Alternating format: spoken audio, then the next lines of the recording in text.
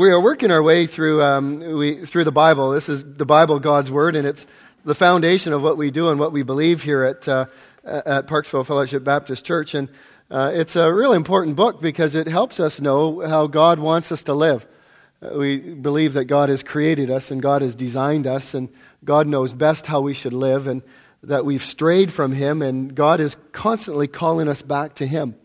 And so even if you're here this morning and this is your first or second time, or you've been here for a couple months, and you're wondering why you're here, well, I think it's part of God's voice speaking to you, calling you back to Him, so that you can see the light of Jesus Christ shine in your light.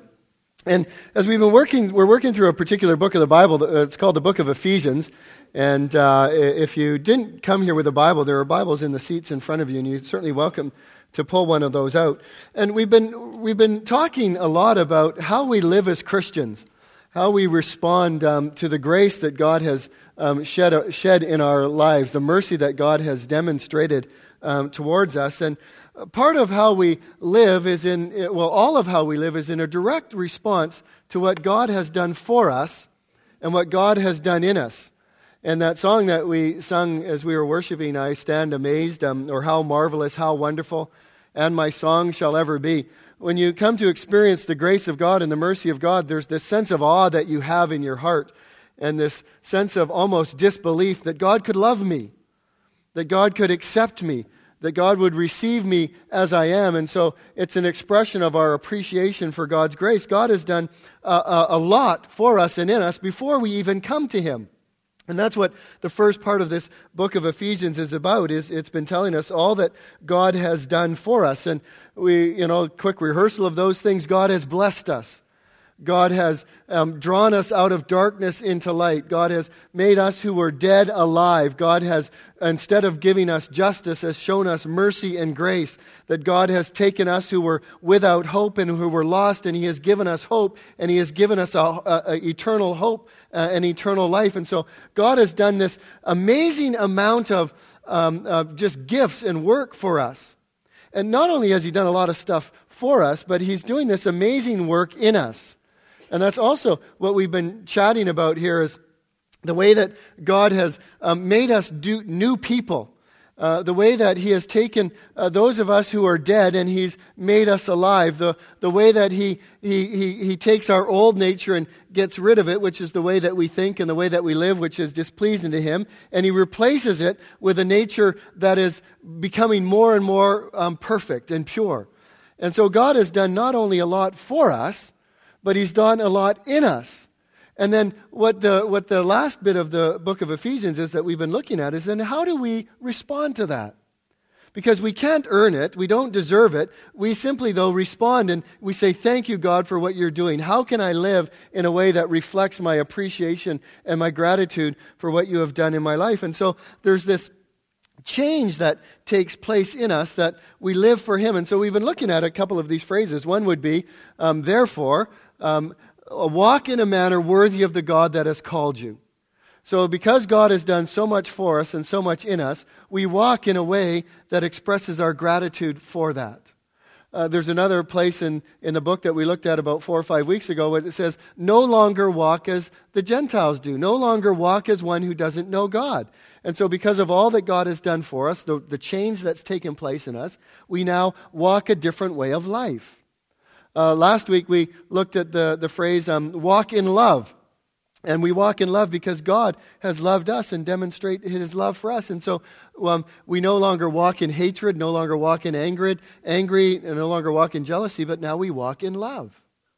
And then this morning we're going to look at this phrase, walking in light. How do we walk in light? Again, another response to all that God has done in and for us. And the Bible, what we've been looking at is how we walk so that we walk safely and navigate this world properly.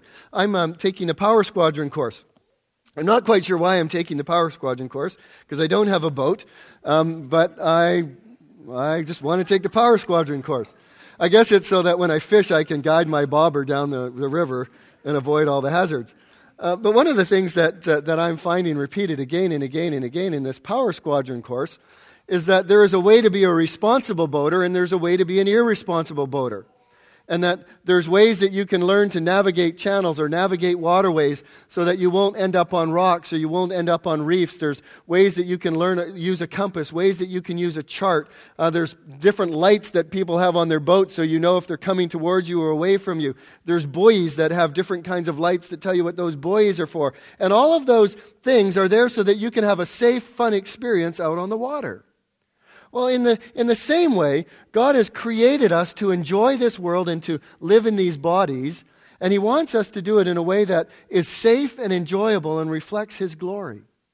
And so that's why He has given us His Word, and that's what we've been talking about this last little while, about imitating God.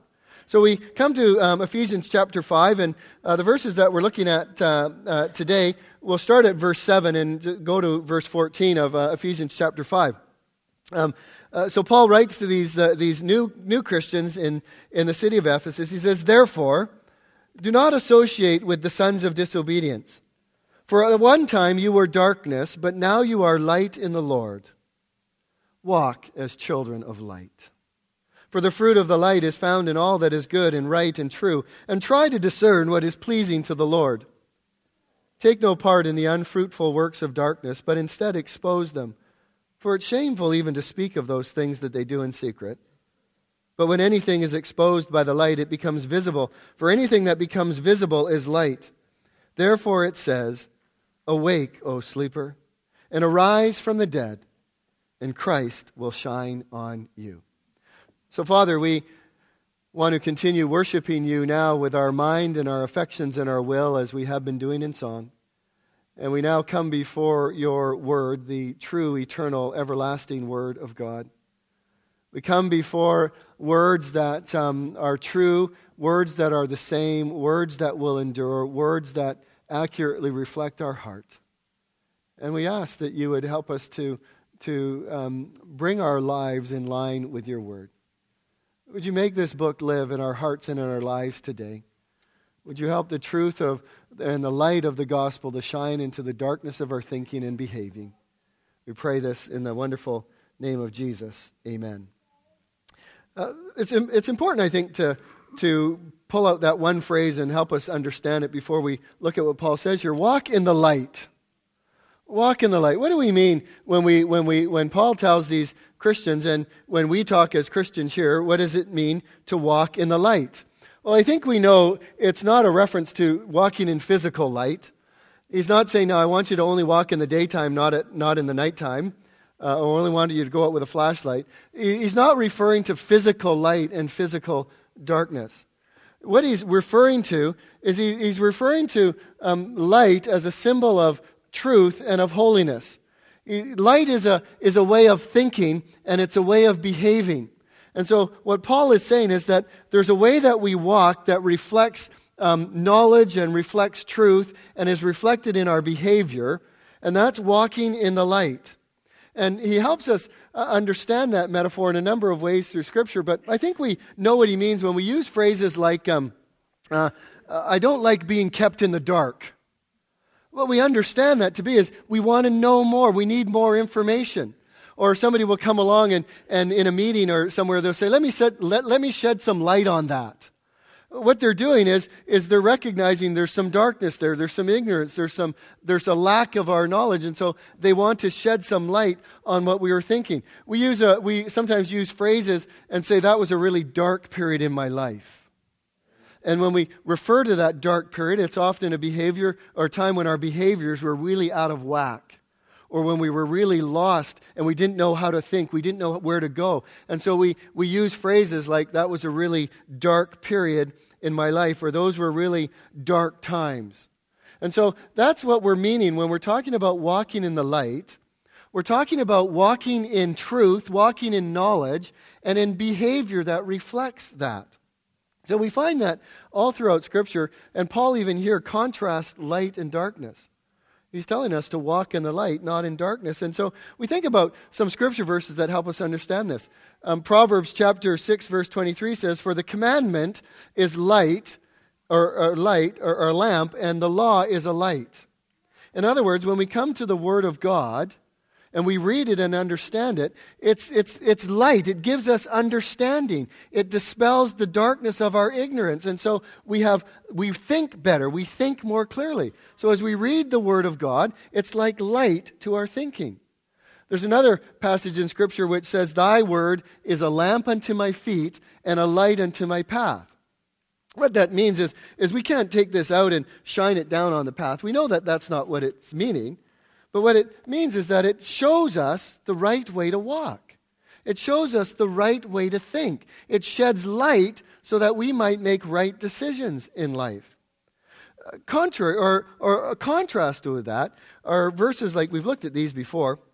2 Corinthians chapter 4, starting at verse 3 or starting at verse 4, let's say, "In their case, the God of the world has blinded the minds of unbelievers to keep them from seeing the light of the gospel, the glory of Christ, who is the image of God." There is a real battle going on. And what Paul is saying is that there are minds that have been darkened by the work of Satan so that they will not see the light of the gospel. They've been convinced in the truth of evolution. They've been convinced in the truth that morality doesn't matter. They've been convinced in some misunderstanding of who God is. Their eyes have been blinded. Their minds have been blinded. Their thinking has been blinded, so they cannot see the light of the gospel of Jesus Christ. So there's an intellectual darkness that is infecting a lot of people in our world. He goes on in another place, he goes on a little bit farther in verse 6, and he says, "For God who has said, 'Let light shine out of darkness,' has shone into our hearts to give the light of the knowledge of the glory of God in the face of Jesus." So again, it's this intellectual way of thinking, truth, that God dispels the darkness of our thinking, the error of our thinking, and He replaces it with light. Romans chapter 1, it says, "Their foolish heart was darkened." Again, it's the way of thinking. You read Romans chapter 1, and it says their foolish heart was darkened. And how was that darkness reflected? Well, it was reflected in the way that they lived. God gave them over to depraved thinking. God gave them over to depraved behaving. So the way that they think was worked out in the way that they lived. So we think of light, walking in the light as truth and as knowledge.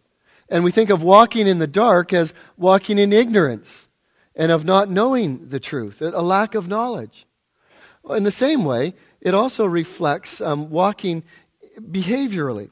There's a passage in Isaiah which could be, I think, one of the verses that we plaster all over our houses and our cars and our TV sets and our radios and our DVDs and our whatever those things are that you press the button and it tapes it. I don't have one. PVRs, all those sorts of things. Isaiah 5:20. "Woe to those who call evil good and good evil." It's a flipping around, it's a turning around of morality and behavior. And then so that we understand it, he says, "Who put darkness for light and light for darkness." In other words, so walking in light, it can be either walking in a way that is good or walking in a way that is evil. Romans chapter 13 verse 12 says, "The night is far gone, the day is at hand, so let us cast off the works of darkness and put on the armor of light. Let us walk properly as in the daytime, not in orgies and in drunkenness and sexual immorality and sensuality, not in quarreling and jealousy." So those are behaviors of darkness. Those are behaviors of a darkened mind. Those are things that reflect that a mind and behavior hasn't been impacted by the light of the gospel and the light of Christ. And he says then, "But put on Jesus Christ and make no provision for the flesh to gratify its desires." There are lots of places then that we could turn in the Scripture, but this is enough to help us to see that walking in the light refers to what and how we think, and it refers to our behaviors, how we live. And so Paul is saying, walk in the light. What he's saying is now you need to think differently and you need to behave differently. Ephesians chapter 1, we looked at this last week. Paul says, imitate God. Imitate God. 1 John says, "This is the message that we have heard from him and proclaimed to you, that God is light, and in him there is no darkness at all." So if we are children of God, If we are children of the light, then we are to imitate God as God is light. And increasingly, there should be more light in our thinking, more light in our behaving, than there should be darkness. As Matthew says, you are the light of the world.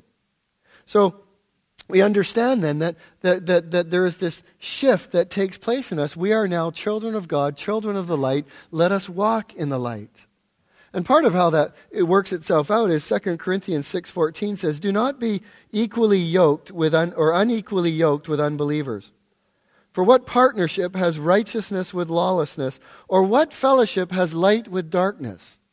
See, walking in the light means that there is now a distinguishing path that we go. There's a way that we think. There's a way that we behave. And what Paul is saying is, how can light and darkness have fellowship? How can one sit on the fence? Sitting on the fence doesn't make any sense.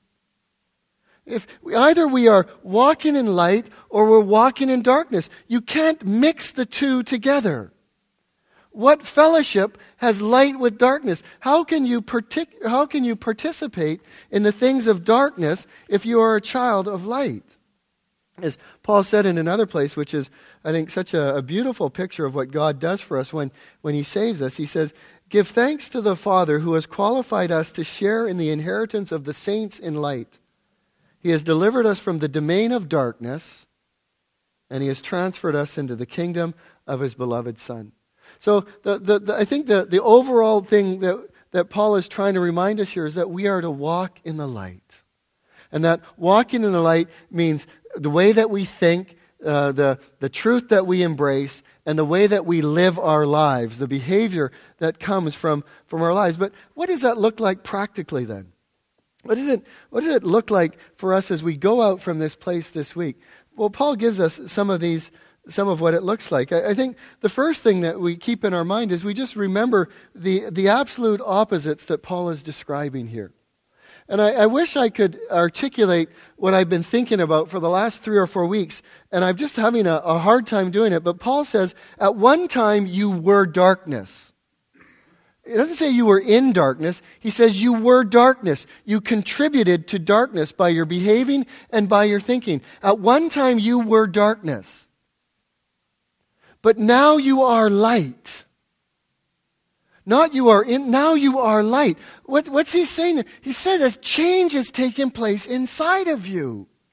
That there's this transformation that has happened in you because of what God has done in you and for you. That now you aren't in darkness, you are now in light. That darkness is in the past. It's like Rafiki in The Lion King. It does not matter, it's in the past. Walking in darkness, the behavior, the thinking of that is in the past. We are different people now. We are constitutionally different. We are by nature different. Understand that and embrace it. Live as a child of light. Live as light. Think as light. So I think that's the first thing, that as we walk in light, as we go out there, it's not, I can choose either because I don't know if I'm the light or dark. No, Paul is saying to walk in light, it begins with understanding that you are constitutionally changed. You are kingdom changed. You are no longer in a domain of darkness, but you are in a domain of light. So just even thinking that will help us to walk as children of light. The second thing that he says there is he talks about the fact that there's a natural fruit that comes from walking as a child of light. How do you know that you're a child of light? By the fruit of your life. How do you know the difference between an apple tree and a pear tree? By the fruit. I'm not good at whatever that science is called, horticultural or whatever it is. I can look at one tree and I can look at another tree, and I couldn't tell you from Adam and Eve which the difference is in those trees.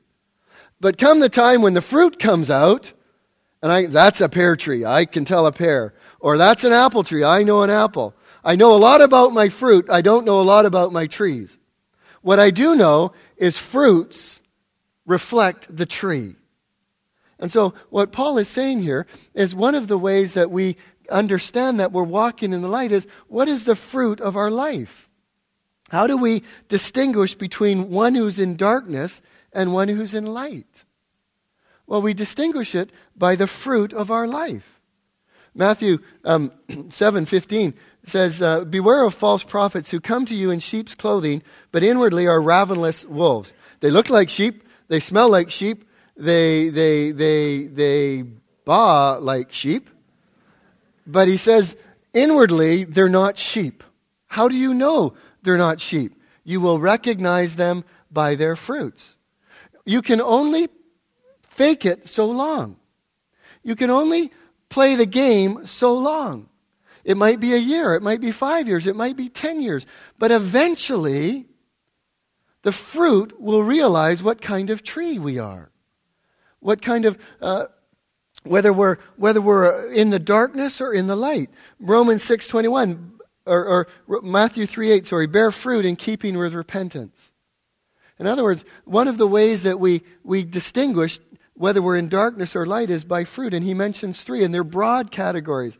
He says, look, and he says there's these 3 things. There's goodness, there's righteousness, and there's truth. Those are the fruit of walking in light. Those are the ways that we know that we're walking. What is goodness? Goodness it's a quality of moral excellence that's lived out in our relationships with other people. There's a few words for good in the New Testament, but this is one that primarily speaks about our relationships with other people. And it's a goodness that's reflected in our generosity or in our goodness to other people. And so it's love in action, as one person put it. And so one of the ways that we can tell about if we're walking in light, and one of the ways that we can determine about walking in light is, how is our relationships with other people? Is there a generosity? Is there a goodness? Is there love in action? Is the fruit of walking in light reflected in the way that I interact with other people? Look back over your last week. What have your relationships been like? Are they better than your relationships were 2 years ago or 5 years ago? Is there fruit of walking in the light? So one of the fruits is goodness and the way that I relate with other people. The second one that he says there is righteousness. And righteousness is a right behaving before God. It's doing what God wants me to do. It's reading His Word and more allowing God's will to be my will. And so one of the fruits of walking in light is that I more and more walk in a way that honors and pleases God. There's less rebellion, there's less fight, there's less disobedience, there's less kickback, there's less arguing, and there's more saying, okay, God, I'll walk this way because I know it brings you great joy. I know it brings you great pleasure. I know that that's how you've designed me to make. So another of the fruits is my relationship with God. And as you can see, that's huge. And there's so many ways that righteousness is worked out. And then the final one, he says, it's the fruit of truth. One of the fruits of walking in light is truth. I think that's primarily looking on the inward side. Is there truth growing in us? Do we more and more live honestly before God in ourselves? Do we speak to God truthfully about ourselves? Is there an inward integrity within us? Or do we still try and hide from God? Like in the Old Testament, you read passages where people who thought because God couldn't see them, God didn't know what they were doing. That's not truthfulness.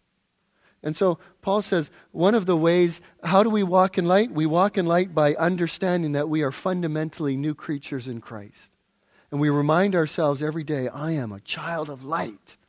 I am by nature a child of light. My Father is light, and in Him there is no darkness at all. And I walk as my Father.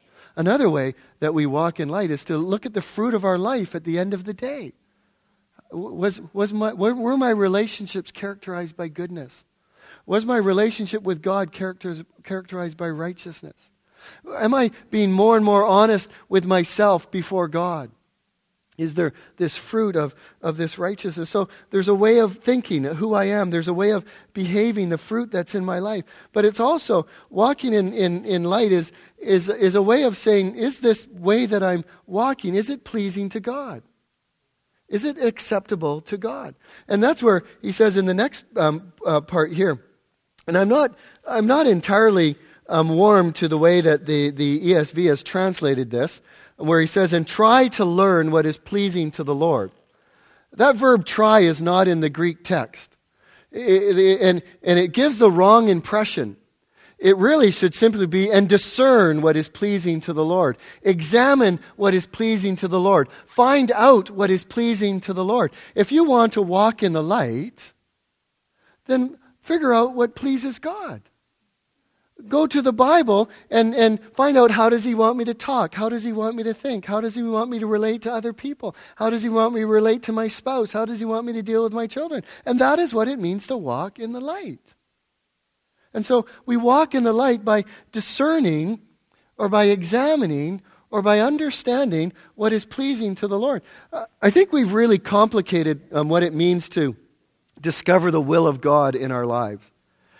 Maybe I'm simple, but I have reduced it to a few very basic principles for me, and I'll give you at least two of those principles for my life. What does it mean to walk in the will of the Lord?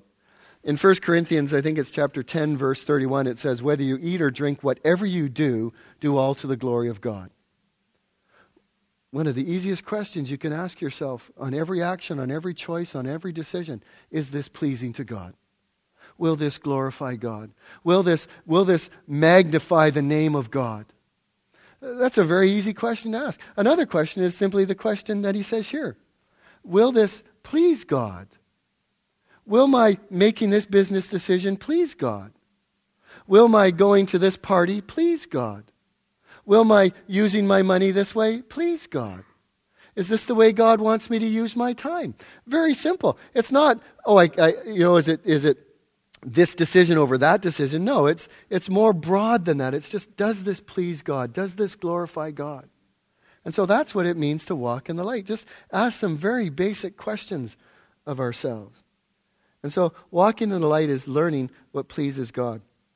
I think this is the flip side of that. Then he says walking in light means learning about what we should avoid in our lives. It doesn't mean that because he says, light and darkness don't go together. Paul is not saying to us as Christians, have nothing to do with people who are in the dark. We can't do that. Jesus walked amongst the people of the world, and he was accused of being a friend of sinners because he was associating with people who needed the light, with people who needed to have the light of the glory of the gospel shine into their hearts. So it can't mean that we have nothing to do with people who are in the darkness, but rather we don't participate with them. We don't join in with them. We don't partner with them. The world needs us, don't they? They need us to speak into their lives and to shine light into their worlds. We just don't do what they do. We reach out and we love them, but we don't do what they do. We're non-participants in the world. And so there are certain things that we have to avoid. Are you trying to fit in? Are you trying to sit on the fence?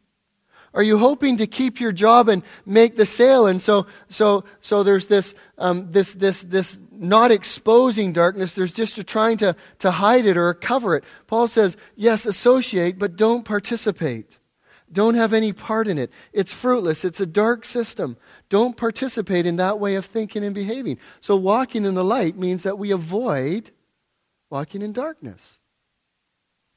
And then, and I think this is the last point, expose, don't participate.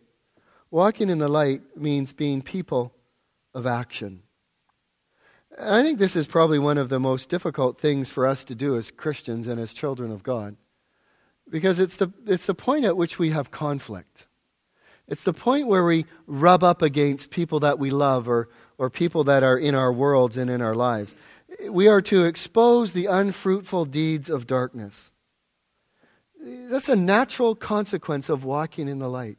You shine a light in a dark cupboard, and it's automatically going to expose things. It just brings light. It sheds light in the situation and in the circumstance. And so sometimes as Christians, we're sort of shocked that there's a reaction to us. We're shocked that people respond to us the way that we do. Because part of that is the fact that our lives shed more light than we realize that they do. Just the way that we carry ourselves, the way that we talk and don't talk, it sheds more light than we ever realize that we're shedding. And I think you know what I'm talking about. You know this pressure in school.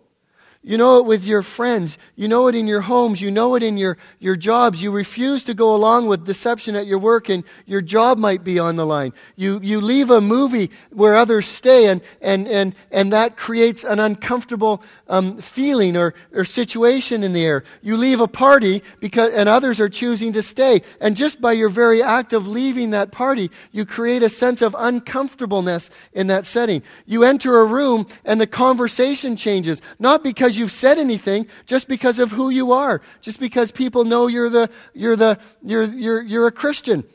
I have brought more silence to more rooms by just letting people know I'm a pastor.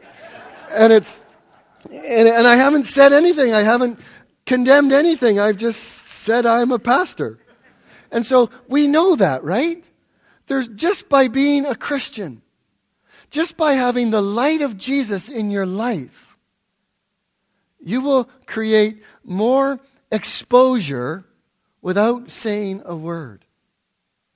And so live as Christians. And I encourage you, and I am so amazed week by week to hear the accounts of you as you're out in the world, as you're rubbing shoulders, and as people are asking questions, as people are responding, sometimes positively, sometimes negatively. Keep shining for Jesus.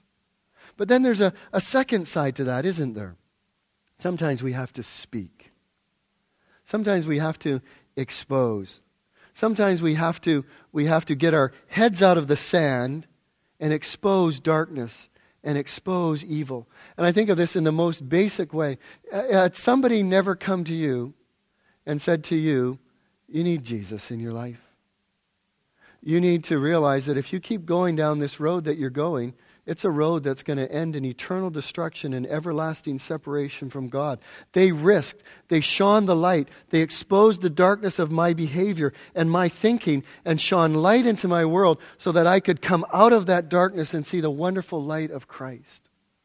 And I was thinking of this, in our province, we're just going through this situation right now of those two unqualified radiologists and the thousands of tests that were misread or misinterpreted.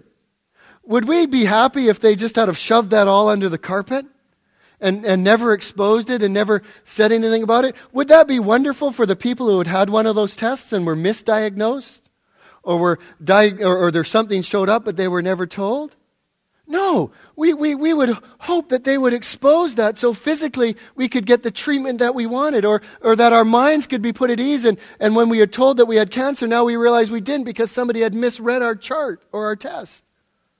Well, isn't it more important eternally, loved ones, to expose the darkness that's in people's lives and in our kids and in our grandkids and in our brothers and sisters and our spouses, the darkness that's going to lead them to everlasting ruin and destruction? And so sometimes it is important for us to even be active in our shining of our lights in this world. Loved ones, it matters that we get this. How else will unbelievers become committed followers of Jesus Christ unless we shine the light that we are into the darkness of their minds and of their behavior? The only hope that people have across the street and around the world is that the light of Jesus shine out of us and expose their darkness so that they would see their need of light. So if you are light in the Lord, shine. And as I end, I was thinking about that last part here in verse 14. And I think it's a beautiful picture. And if you're here this morning, I think this is words that you need to hear. If you're in darkness still, if you're not sure about this light and this darkness stuff, Paul is, I think this is his way of saying to these Ephesians, and there's some in that church, even in the Ephesian church, that were maybe there because their husband or wife brought them, or their parents brought them, or a neighbor brought them, and they're listening to Paul read this letter as it's read out, and they're confused because they're saying, well, light, dark, I'm not light, I'm in darkness, and this stuff is going on. And what Paul quotes here is a hymn. And it's a hymn that they think that they sang often at baptismals. Awake, O sleeper, arise from the dead, and Christ will shine upon you. Because even in that setting, as there's likely in this setting, there are people that are sitting here, and this is the first time you've heard the contrast between light and darkness. You don't know what it means to be in the light, but you do know what it means to be in the darkness.